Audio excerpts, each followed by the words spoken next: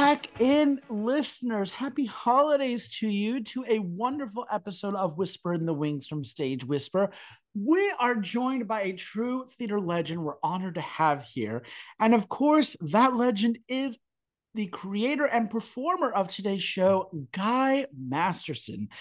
He's joining us today to speak about his one-man show, A Christmas Carol, which is playing December 20th through the 30th at Soho Playhouse. And you can get your tickets and more information by visiting sohoplayhouse.com. This incredible artist of stage and screen is joining us today, and we are so honored to have him. So let's welcome on our guest, Guy Masterson. Welcome to Whisper in the Wings from Stage Whisper. Well, it's a pleasure to be here. Thank you so much for joining us.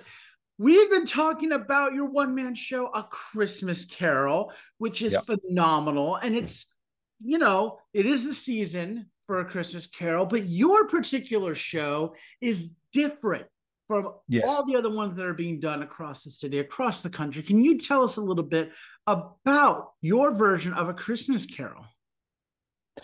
Yes, well, I'm kind of known for taking classic texts and stripping them naked, if you like, and then recreating them with the story central to it. And the story of Dickens' A Christmas Carol is, as we know, incredibly powerful and very, very poignant, touching, important, a reminder of what goodness is. And for us to turn our back on the negativity and the cynicism of the world. So what I do, I do what I would term as a more visceral version. I don't dress up as Dickens. I don't wear the top hat. I don't wear the little glasses and the bobble and the nightcap and the nightgown and the slippers. None of that. I am every man. I come out and I literally morph into every single character of the story. And so the narrator is me. And I literally switch into every character as they appear. So there's conversations between Scrooge, who is described as having a grating, annoying voice. And then you've got Cratchit, who says, "Yes, Mr. Cratchit, Mr. Scrooge, if quite convenient, sir." And but it's not just voices, it's physicalization as well. So I morph, I dance, I become all the characters throughout the story, and through that you are told the story. And it is the original Dickensian text as Dickens himself used to perform it, without cuts. That is amazing. I love all that. So we kind of were talking a bit about how this came to be. Could you kind of recap that? How did you come to develop this one-man show? Well, I wanted to approach it in the same way that I did Under Milk Wood by Dylan Thomas and Animal Farm, which is, again, strip it all back to its basics. And where is the essence of the show? And of course, it's a literary masterpiece, so that's a great place to start. When I took on Animal Farm, Under Milk Wood, my mission was to say all the lines in the correct order, as Dylan Thomas wrote them, leaving nothing out. Animal Farm was different because it was originally a novella, so I had to adapt that myself. But my challenge there was to maintain the sentence structures, which were recognizably Orwellian throughout. And then I transferred all most of the narrative into dialogue. Christmas Carol was already written for performance by Dickens, and he had a 95-minute version that he used to recite, and he made a lot of money touring it around the country and to America, I understand. He was well known for reciting it. I wanted to take that piece of literature and bring it alive, and not in the traditional way, dressing up in Victoriana, but I wanted to make it modern so that it would resonate among young people, to say that the essence of Christmas Carol has not changed in over 100 years. We are still grappling with the same issues and the same idea of having wasted a life, one life's opportunities misused, if you like, to quote from the play, that we have to come face to face with ourselves at some point and try to lead a better life. And so the show resonates. So I came to this because I did a reading of it in London in 2016 and absolutely fell in love with the literature of it, and also the response of the storytelling. to the audience from the audience. And I thought this is it's a perfect story, and it's naturally theatrical, so it suits my style of visceral performance storytelling, and so that's why I took it on. It's so cool. It's so wonderful. Now, you had mentioned a little bit ago that this is the first time you're bringing this piece to New York City. Yes. Wondering, what has it been like developing this iteration as you're getting ready to bring it to the Soho Playhouse? Well, the show doesn't need much reiteration. I think it's a show which exists. By the time I get to Soho Playhouse on the 20th of December, I will have played it 45 times around Great Britain. So it's the last leg of my 2023 tour, and this is my 6th tour, having done it in 2017 and every year, including the COVID year. I did it that Christmas too, although limited performances and audiences were separated, masked up, and all of that. God, I remember that. Don't we all? And I have played it in America before. I played it at Yale University. I think that was in 2018, and Bethlehem, Pennsylvania, which was fabulous. But this is the first time I'm bringing it to my father's homeland, New York. My father was a violinist. He studied at Juilliard. And when I was in town for The Shark is Broken, which I directed, wandering around the streets of New York, knowing that my father had trod the same streets, that was quite a romantic thing. And of course, I went up to the Lincoln Center and I saw Camelot, which was another very emotional experience for me. But yeah, New York is a very special place to me. And even though I sound British and I've been brought up and raised here, I'm Welsh American, and New York is kind of I think one of my spiritual homes. South Wales being the other one. Well, we are happy to call you a resident. It's so wonderful. Now, I feel like everyone knows the classic tale of A Christmas Carol, but with your show, is there any special message or thought that you're hoping that audiences take away from your piece? Absolutely. Well, firstly, being British and having grown up in London, the piece is very Dickensian, very London in its essence. The accents are authentic, the language is authentic and powerful, and I'm very pleased to be able to say that it's very different to any Christmas Carol I've been aware of. And most of the audiences that have responded to it, some have said, and I don't want this to sound like a boast, that it's the best Christmas Carol they've seen because of its authenticity and its power. So that's what I want to bring. I want people to re-experience Christmas Carol without the schmaltz, without the big bells and whistles, without huge sets and Victoriana and glitzy costumes and all of this. It is just the essence of the story and the power of my storytelling, which makes this work. And I do urge people to come to see it for that purpose. You won't see a Christmas Carol like it. Wonderful. And that is actually a great lead into my final question for this first part, which is, who do you hope have access to A Christmas Carol at Soho Playhouse? I hope that anybody who wants to hear a piece of powerful literature done in its raw form, leaving no prisoners, essentially. If you want to, you sit down in a room with me with this particular piece, and you will come out as if you've been through a wind tunnel, emotional wind tunnel. And that's what I want to get from the audience. I want them to go, wow, I didn't realize this piece was so profound. You know, a lot of people think of Christmas Carol as part of their Christmas. It's a charming, lovely story. It's much, much, much more than that. So I would like anybody who loves powerful theatre to come along to it.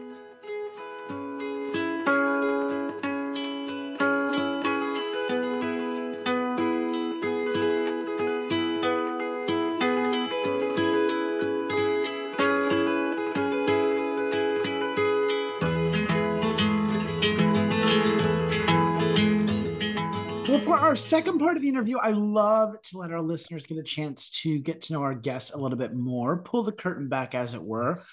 And especially with such an incredible artist as yourself. I would love to have the honor to do that. And I'd like to start by asking you our perennial first question, which is what or who inspires you? What playwrights, for instance, or composers or shows have inspired you in the past, or just some of your favorites? Well, off the top of my head, Dylan Thomas is my favorite writer of all time, being a Welshman. And his creativity is second to none. He invents his own language almost. He is almost like the Welsh version of William Shakespeare. And my Lord, he had a very interesting relationship with New York, of course. He did several tours of New York and of America, and particularly New York. And of course, he died in New York on the 9th of November, 1953, very sadly. But yes, his work inspires me very much. Of course, Shakespeare. I love most all of Shakespeare's sonnets. I set out to learn them all at one point. Sadly, didn't fulfill that particular dream, but who knows? I'm still alive. And musically, I love Sondheim. Absolutely love Sondheim. Sweeney Todd. Again, I tend to move away from the schmaltzy stuff, and Sondheim's Sweeney Todd really, really gets me. I wish I'd seen the one on Broadway. I used to love Camelot, and I saw the one at the Lincoln Center, which was very interesting seeing it on Broadway. Peter Shaffer is a British playwright, Amadeus, Equus, that kind of thing. Very psychological, very powerful. Love it. So I'm inspired by really great playwrights. I mean, Edward Albee, of course. And I should remember the name of the guy who wrote The Crucible, of course. He's rather good. Arthur Miller, yes. Arthur Miller, yeah. I used to read a lot more than I do now, but inspiring performers, I'm pretty much inspired by everybody I see. It's very rare that I see a performance that doesn't work. I do celebrate performers a lot. As a director, I celebrate them, and as a fellow performer, when I go to see them, I want the whole thing to succeed. I want to completely lose myself in it. I just worked with Colin Donnell, and why am I forgetting the name of the cast in The Shark Is Broken? My cast who I directed. It's insane. Anyway, they were fantastic. That was great fun. I was only lucky enough to see a couple of Broadway shows whilst I was there, but because when you're actually in production for a Broadway show, there's no getting out of that theater. You're there until the opening night. Every night you're there taking notes, and then the next day you're on a plane home to London. So sadly, I wasn't able to enjoy as much of Broadway as I'd have liked to. The double-edged sword of working in the live theater there. That's absolutely right. Yes. What was New York like? I don't know. I only saw the inside of the Golden Theater was beautiful. It was. I love that. By the way, at the Golden Theater, the show before us was Prima Facie. And my joy was to be the first British producer of Susie Miller's work in Edinburgh, and so I kind of introduced Susie Miller to Britain, and I was so thrilled when I saw that Jodie Comer was doing it for her, and I saw it advertised for long before Jodie actually did it, and of course Jodie is so amazing from Killing Eve. It was hardly a surprise that she was as brilliant as she was, but then I saw her do it in the West End, and I saw her do it on Broadway. She was just mind-blowing. So proud of her. So proud of Susie as well. Oh, brilliant show. Brilliant. And so infuriating too. I left the theater just so upset and wanting to do more. So, but that is and isn't that what great theater does? And that's the mark of Susie. She's a human rights lawyer. Most of her work legal is all about those dark corners of the law that don't work properly, and she brings them to light, which is great. Yeah. Well, let me ask, what is your favorite part about working in the theater? I think the live aspect of direct communication with an audience. I love working on film. Absolutely love it. And I love the pampering. I love the makeup. I love, sitting there. And I love the fact that you can get it wrong, get it right as many times as you want. What I love about theater is you're there, you have to live it. You have to be in the moment. And there's no room for, if you come out of that reverie, you're telling lies basically. You've got to be in the moment, and the challenge of that is exciting. When it works, I don't think there's anything like it. That communion with an audience, to me, is sacrosanct. And my job as a performer is to ensure that it comes together. Ultimately, as a performer, you're the generator of the energy of the room, and an audience wants to go with you. They bought the ticket. They do want to go with you, but it's almost like you have to sort of make it okay for them to join you, bring them into the play and keep them there, and then spit them out at the end. And they go, oh, what just happened? It was to me, that's a magical, incredible thing. As I mentioned to you, I happen to be the nephew of Richard Burton. And all growing up, I was told by relatives and people, oh my God, what a great stage performer he was. And of course, I'd only seen him on film. And he was good. Obviously, he was good, a film star. But, all through, everyone said Burton is the consummate stage performer. And finally, I got to see him on stage in Private Lives with Elizabeth Taylor in 1993, a year before he died. And I saw it. I saw what people talked about. It was almost like when he walked out, he glowed with this presence, this charisma, absolutely glowed. And much as I love Elizabeth, I mean, God, she was my aunt for a little while, she did not glow like Richard did. And you could not take your eyes off him. And I experienced that. And that was before I became an actor. That really was an interesting thing. I went for that. When I became an actor, I said, what is it that he had that was so charismatic? What was that presence? What was it? And I think it was a level of concentration mixed with his natural charisma that produced this sort of laser beam of communication that he had. And I think great performers, stage performers, have that power. That is brilliant. Wow.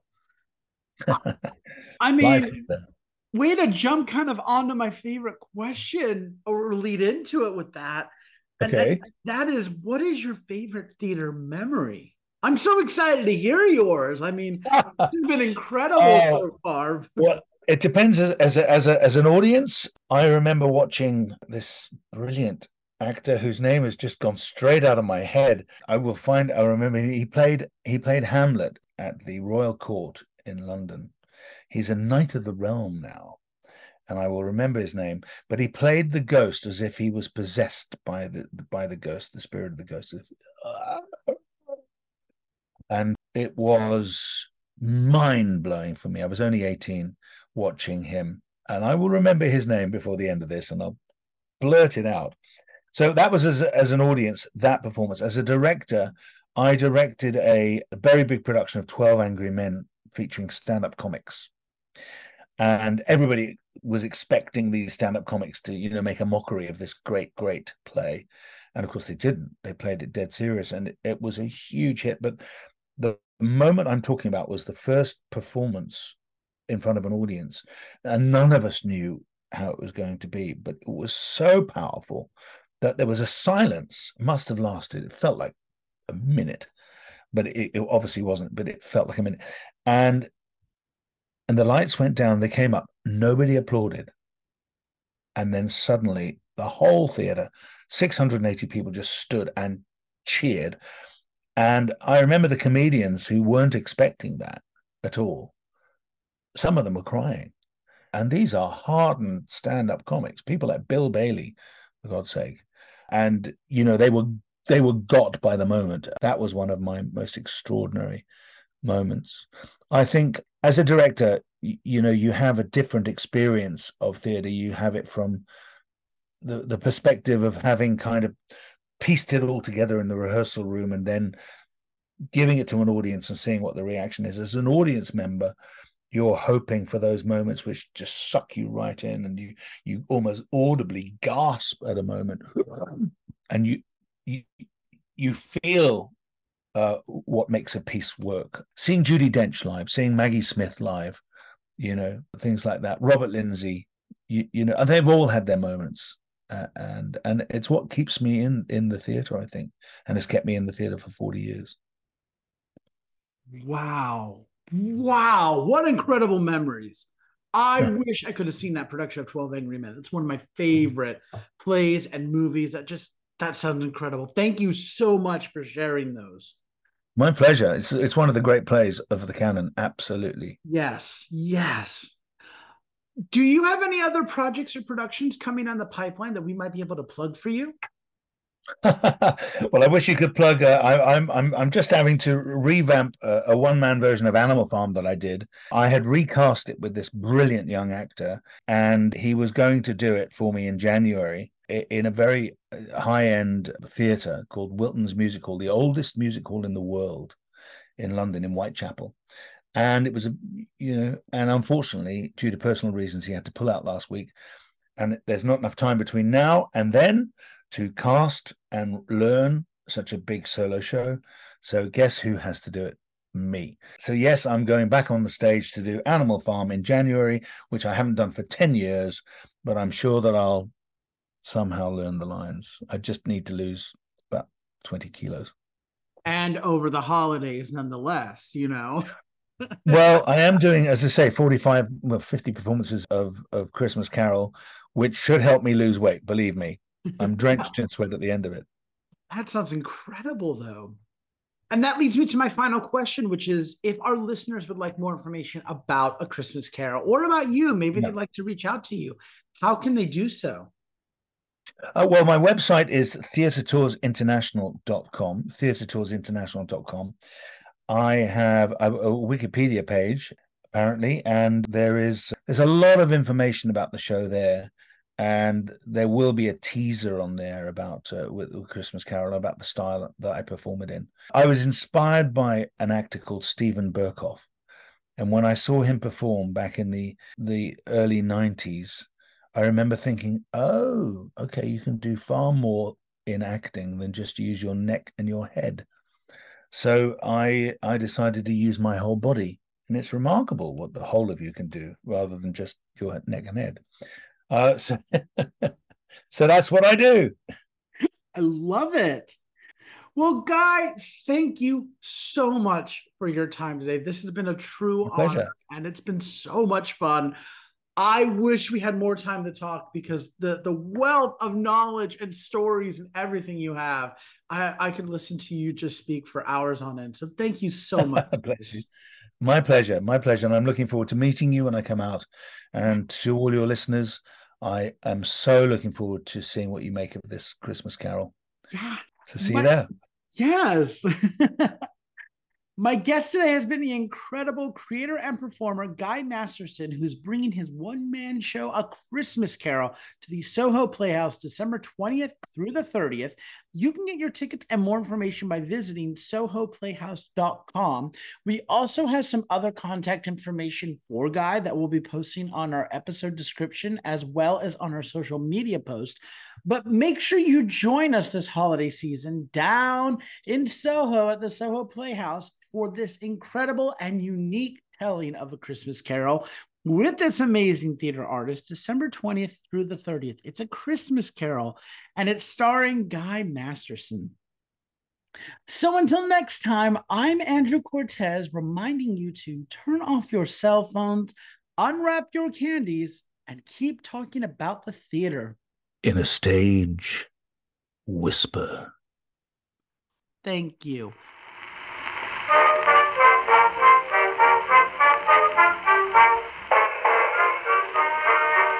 If you like what you hear, please leave a 5-star review, like, and subscribe. You can also find us on Facebook and Instagram at Stage Whisper Pod. And feel free to reach out to us with your comments and personal stories at stagewhisperpod@gmail.com.